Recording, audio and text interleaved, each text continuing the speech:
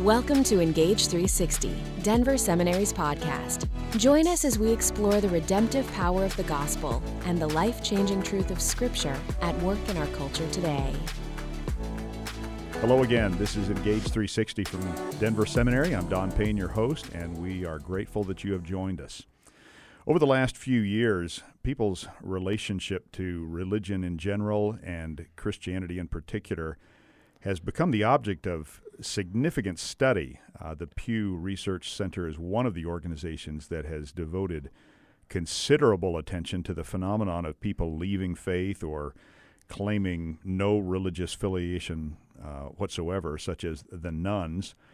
And studies like those coming out of the Pew Center identify disbelief or crisis of faith as one of the top reasons for religious disaffection.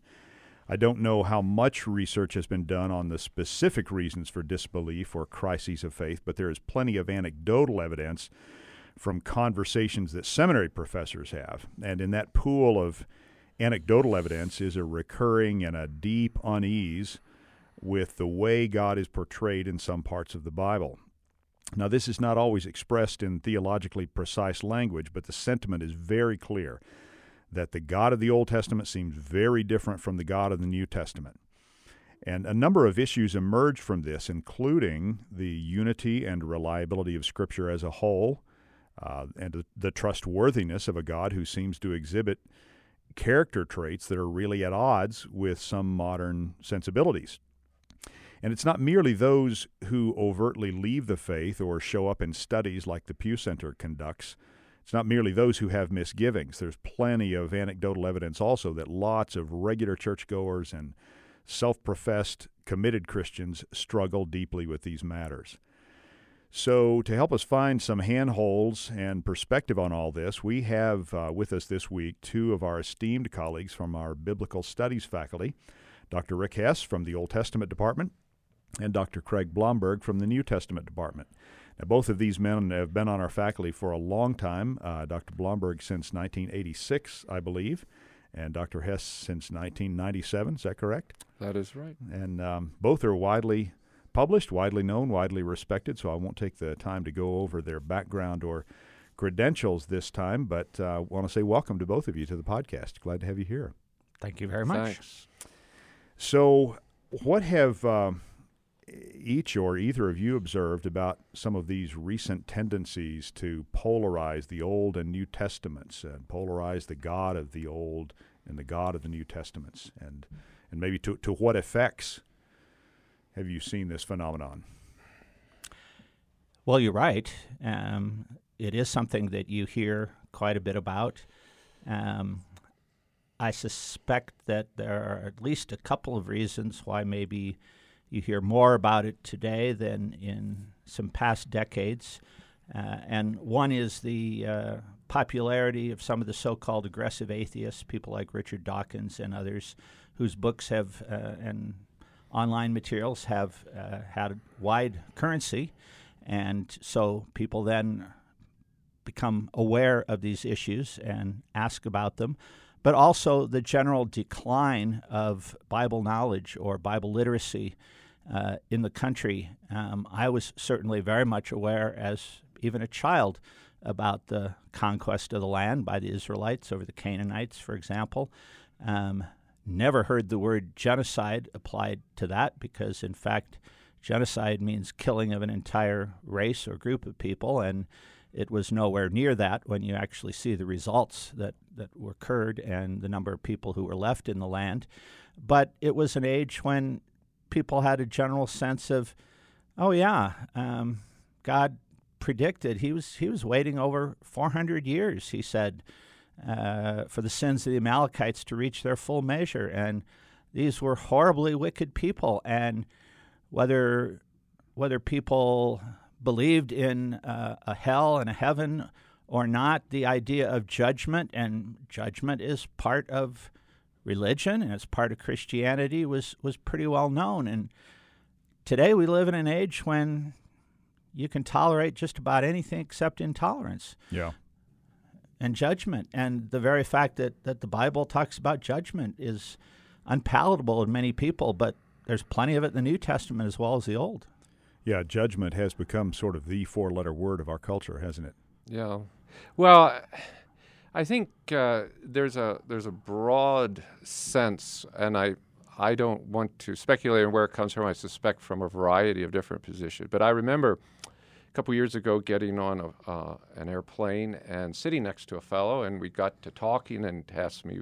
He saw that I had, I think, a Bible or some biblical material I was reading at the time, and so asked me about it, and I began to explain it. He said, "Well, my trouble with the Bible is God, and he just seems so mean and nasty." So it made for a fruitful conversation for much of the rest of the flight. But I think that is an example, and that always sticks in my mind, of what is a general feeling among people. It's this era, this age, is the age that finds it very easy to criticize the Bible on the basis of the Old Testament God being mean, and either therefore God is a God I don't want anything to do with, or that clearly is a contradiction to the New Testament God, who is a God of love, and therefore we should really look at a whole different way in which we see the Bible and its revelation. So I think these things have created a sense in which people indeed judge the Bible and judge God as judgmental. And yet, if there is truth, there is falsehood. If there is righteousness, there is unrighteousness. These are basic categories which have existed in Western thought ever since the beginning of Christianity, and certainly before that, both in Judaism and in Greek philosophy and thought that influenced it. But I think there's been a loss of this way of thinking, or even its acceptance. It reminds me of the early Marcionite teaching that polarized the God of the Old Testament against the God of the New Testament. Of course, that was in the 2nd century or so. Does it seem to you like this is maybe a recycled version of Marcionite teaching? Are there anything different about it that you can see? Yeah, I think it continues. I think it's always been there, and I think there's always been a sense that there is a lot more going on in the Old Testament with God judging people. But as Craig was saying, people who know their Bible know that happens in the New Testament too. So you can't simply separate one testament from the other. And the God of the Old Testament is a God of love. In fact, the very categories of love, grace, mercy, kindness begin there in Exodus 32, in the Psalms, in Deuteronomy 6, again and again, in the very law that people often appeal to as an example of the nastiness of God. Mm-hmm. I think one of the things that I know Dr. Hess has talked about in some of his writings is the uniqueness of how much of God's judgment in the Hebrew Scriptures is against his own people.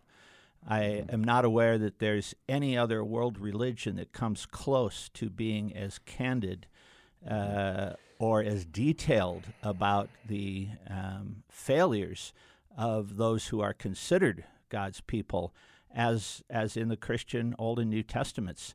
And you want an example of love, my goodness, read the prophet Hosea, where as a pattern or model of God's care for the children of Israel, the prophet is told to marry a prostitute, and even after she is unfaithful again, to take her back.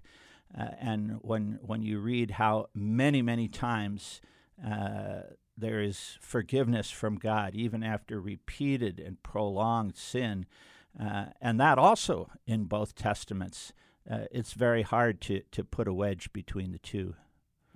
Yeah. There is no greater example in my mind of God's love than Hosea 11, 8, and 9, where he speaks to his people. And as Dr. Romberg said, it's a matter of God being a warrior sometimes against his own people. And he says, you've done all these things. You deserve all all the wrath that I bring against you because of what you've done, you, my people. Yet my heart is turned within me, and I cannot treat you like Admah and like Zeboim, 2 of the 5 cities of the plain, along with Sodom and Gomorrah, that God destroyed so long before. For I am God and not man, the Holy One in your midst. And there is this wonderful expression there of God's compassion, that he could. I mean, the old theologians will say, we all deserve death, because we have all sinned. And yet that is not who God is. He is loving and compassionate and gracious and merciful. But at the same time, as Exodus 32, 4-6 says, he will not be tricked. He will not be treated in a way that is cavalier and casual and assumes that God, that he is just not a significant figure. Yeah, you cannot trifle with the Holy One. God is not mocked. Yeah, God is not mocked. The way you put that, Rick, the very eloquent way you put that, brings to mind the integration of justice and mercy, which those themes seem so often polarized, at least in conversations we would all be aware of today, where judgment is sort of a self-contained, negative, destructive dismissal, and mercy is something in utterly polarized fashion that is acquitting and turning a blind eye to anything that's wrong. And the picture that you're both drawing to the surface of the biblical, the God of the Bible who judges, is that judgment always has a redemptive end to it. Judgment always has a redemptive character. It's driven by God's love. Can you talk a little bit more about that? How those two, judgment and mercy, judgment and redemption, how those two are interconnected? Well, you certainly see it in the New Testament with some of the apparently harshest punishments. A passage that commentators are divided on as to what is actually happening appears in 1 Corinthians chapter 5, where there is a man who has flagrantly and apparently over a prolonged period of time been thumbing his nose at what even in the Greek and Roman world was considered absolute fundamental morality, in that he is having relationships, sleeping with, the NIV says, his father's wife. And so Paul's words are, hand this man over, this is 1 Corinthians 5:5, to Satan for the destruction of the flesh. Now, does that mean the destruction of the sin nature, as it's sometimes called? Or does it actually mean that he is released to the domain of Satan for physical death? Whichever it is, the verse continues, so that his spirit may be saved on the day of the Lord. And there's the redemptive piece. Classic example of what you're talking about, I think. Yeah, you have it in the Old Testament as well. I think of the great covenant that God makes with David in 2 Samuel 7, where he speaks about how he is going to forever, he will build a house for David, and forever in that dynasty, which is what the house refers to, there will be a ruler on the throne of Judah who will rule. And that looks forward to the coming of Jesus Christ. From the New Testament perspective, it's completely fulfilled in Christ. But he does say there that in any generation there may be a king who turns away and who does that which is wrong. And he says, I will punish him, but I will never take away my covenantal mercies, which I have promised to you, David, and to your dynasty. And I think it's an example of the way in which God remains faithful, even where there is faithlessness.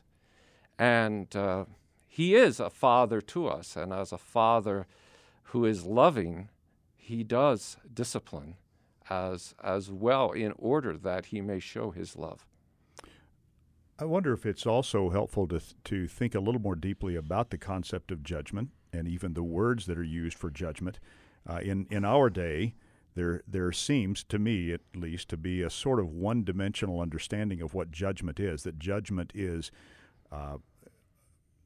always and in every case a dismissive condemnation. But as I understand now, you friends are the language experts here, but as I understand the wording used for judgment, to judge is to assess, it is to weigh, to scrutinize, to see things as they to see and expose things as they really are. And in that type of judgment sometimes does lead to condemnation of something. Sometimes judgment, in that pure sense, leads to an acquittal, leads to a recognition of something. Judgment, in other words, judgment is not always and in every case equal to condemnation. But in our, if I'm correct on that, in our culture, that word judgment seems to have a sort of one-dimensional signification of condemnation. Is that a correction maybe that needs to be made in this whole conversation? I think it is, and it's kind of ironic because if you just use the noun judge, well, we have judges in the courtroom.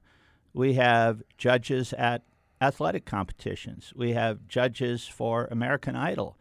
And nobody assumes that, especially if you take Simon Cowell out of the picture, that we're always talking about something negative. Yeah. And actually, Simon is, from my He's experience... not always negative. He's not always negative right. either. Mm-hmm. But then there's something about, well, if a judge renders judgment, you would think that those two words would have a similar range of connotations in people's minds, but I think you're absolutely right. It makes no sense to say that we are never to assess or analyze or critique anything. My goodness. People are doing that daily on Facebook and sometimes in judgmental ways, but not always. They do that every time they have a cup of coffee. If it's not the best coffee. If it's not the best coffee, right. Yeah, it's very true. In the Old Testament, it's interesting that Exodus 21, which sort of begins what's sometimes called the Book of the Covenant, is actually called "These are the judgments." Mishpatim is the original language word there, the Hebrew. And it goes on to describe how you evaluate. In fact, the very first so-called judgments give slaves rights. In Exodus 21, verses 1 through 10, slaves receive rights which is unheard of in the rest of the ancient Near East. Nowhere else is everywhere else slaves are considered property and value and simply money, equivalent of money. But here, they are considered as human beings, and they have to be released after a certain time. It's much more like a sort of indentured servitude. But I just give that as an example that, to the contrary, the word judgment is entirely different. It suggests rights, it suggests privileges. Later on in Exodus 21 and 22, it says, "And when a judge judges, he shall not show favor to the rich over the poor." And it says, "And he shall not show favor to the poor over the rich." He is to do what is right. And you see this right through the Old Testament, the famous lines in Micah 6, 6 through 8, with "What shall I come before the Lord? How shall I worship him and bow myself before God on high? Shall I come before him with burnt offerings, with calves a year old? Will the Lord be pleased with thousands of rams?" Sorry, I'm quoting this a bit. "With 10,000s of rivers of oil. Shall I give my firstborn for my transgression?" And then he goes on, "Fruit of my sin for the sake of my soul, for the fruit of my body for the sin of my soul. He has shown you, O person, what is good, and what does the Lord require of you? But to do justice," and then in parallel with that, "and to love kindness, and to walk humbly with your God." These are all three matters that are intimately related. Judgment is not there seen as a negative, but as a positive, as justice, instead of condemning. That reminds me of judgment being part of the redemptive arc of Scripture, even in what we would now maybe consider small installments, like that first instance you quoted, but certainly part of that redemptive arc of Scripture if we're able to read it carefully and read it deeply. I sometimes have told my theology students that the wrath of God is, in the final analysis, our friend, because who wants to live in a world where evil ultimately is winked at and has the last word? And that kind of makes me wonder whether there are other cultural forces, other maybe even psychological, but all in all, cultural forces that have misshapen, in very broad strokes, misshapen so many people's ability to think about judgment in those deep and nuanced ways and redemptive ways.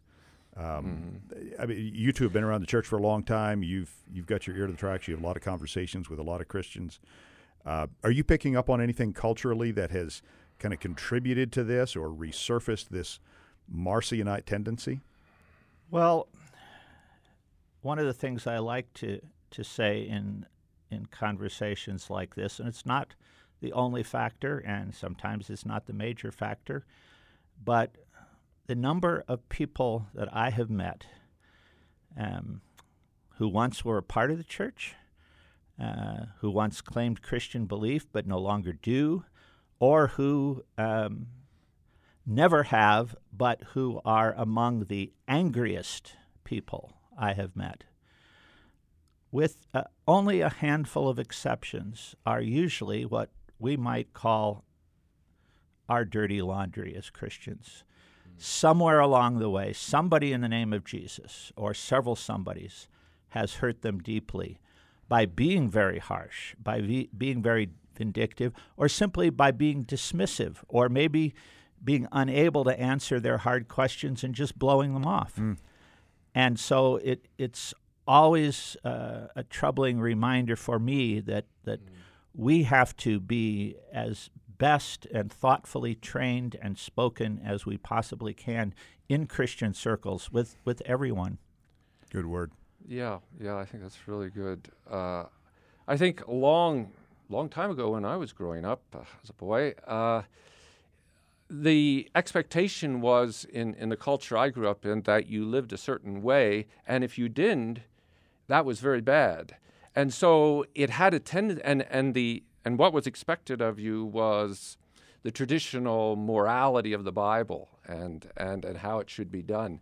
And I think people outside who saw that, and there was a temptation to be legalistic, and people can complain about hypocrites in the church because they were legalists, but they themselves did wrong.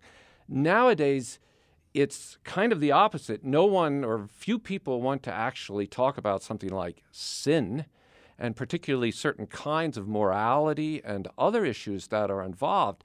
And so there's a broader perspective that allows all kinds of things, but at the same time then bringing in these categories which are part of the Bible and are part of the way in which God has built the world. He's built them into the world, suddenly become an issue. So it's no longer so much that the legalism on the one hand, but what you mentioned earlier, the judgmentalism on the other hand, which now becomes a statement of hypocrisy as hypocrites who are Christians. I think another cultural phenomenon, it was actually 1977, the year I graduated from college, when Carl Menninger's book, Whatever Became of Sin, was a bestseller around the country.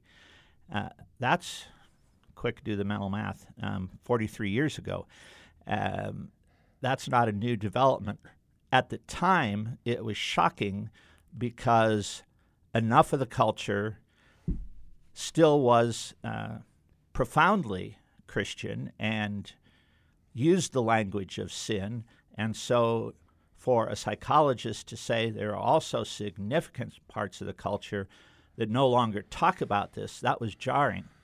But now that we've had a full generation or more, there are countless people in our culture who have never had any significant exposure to groups of people or friends who talk seriously about sin. That's just a foreign language. Yeah, they don't have that foil, that backdrop. That's right.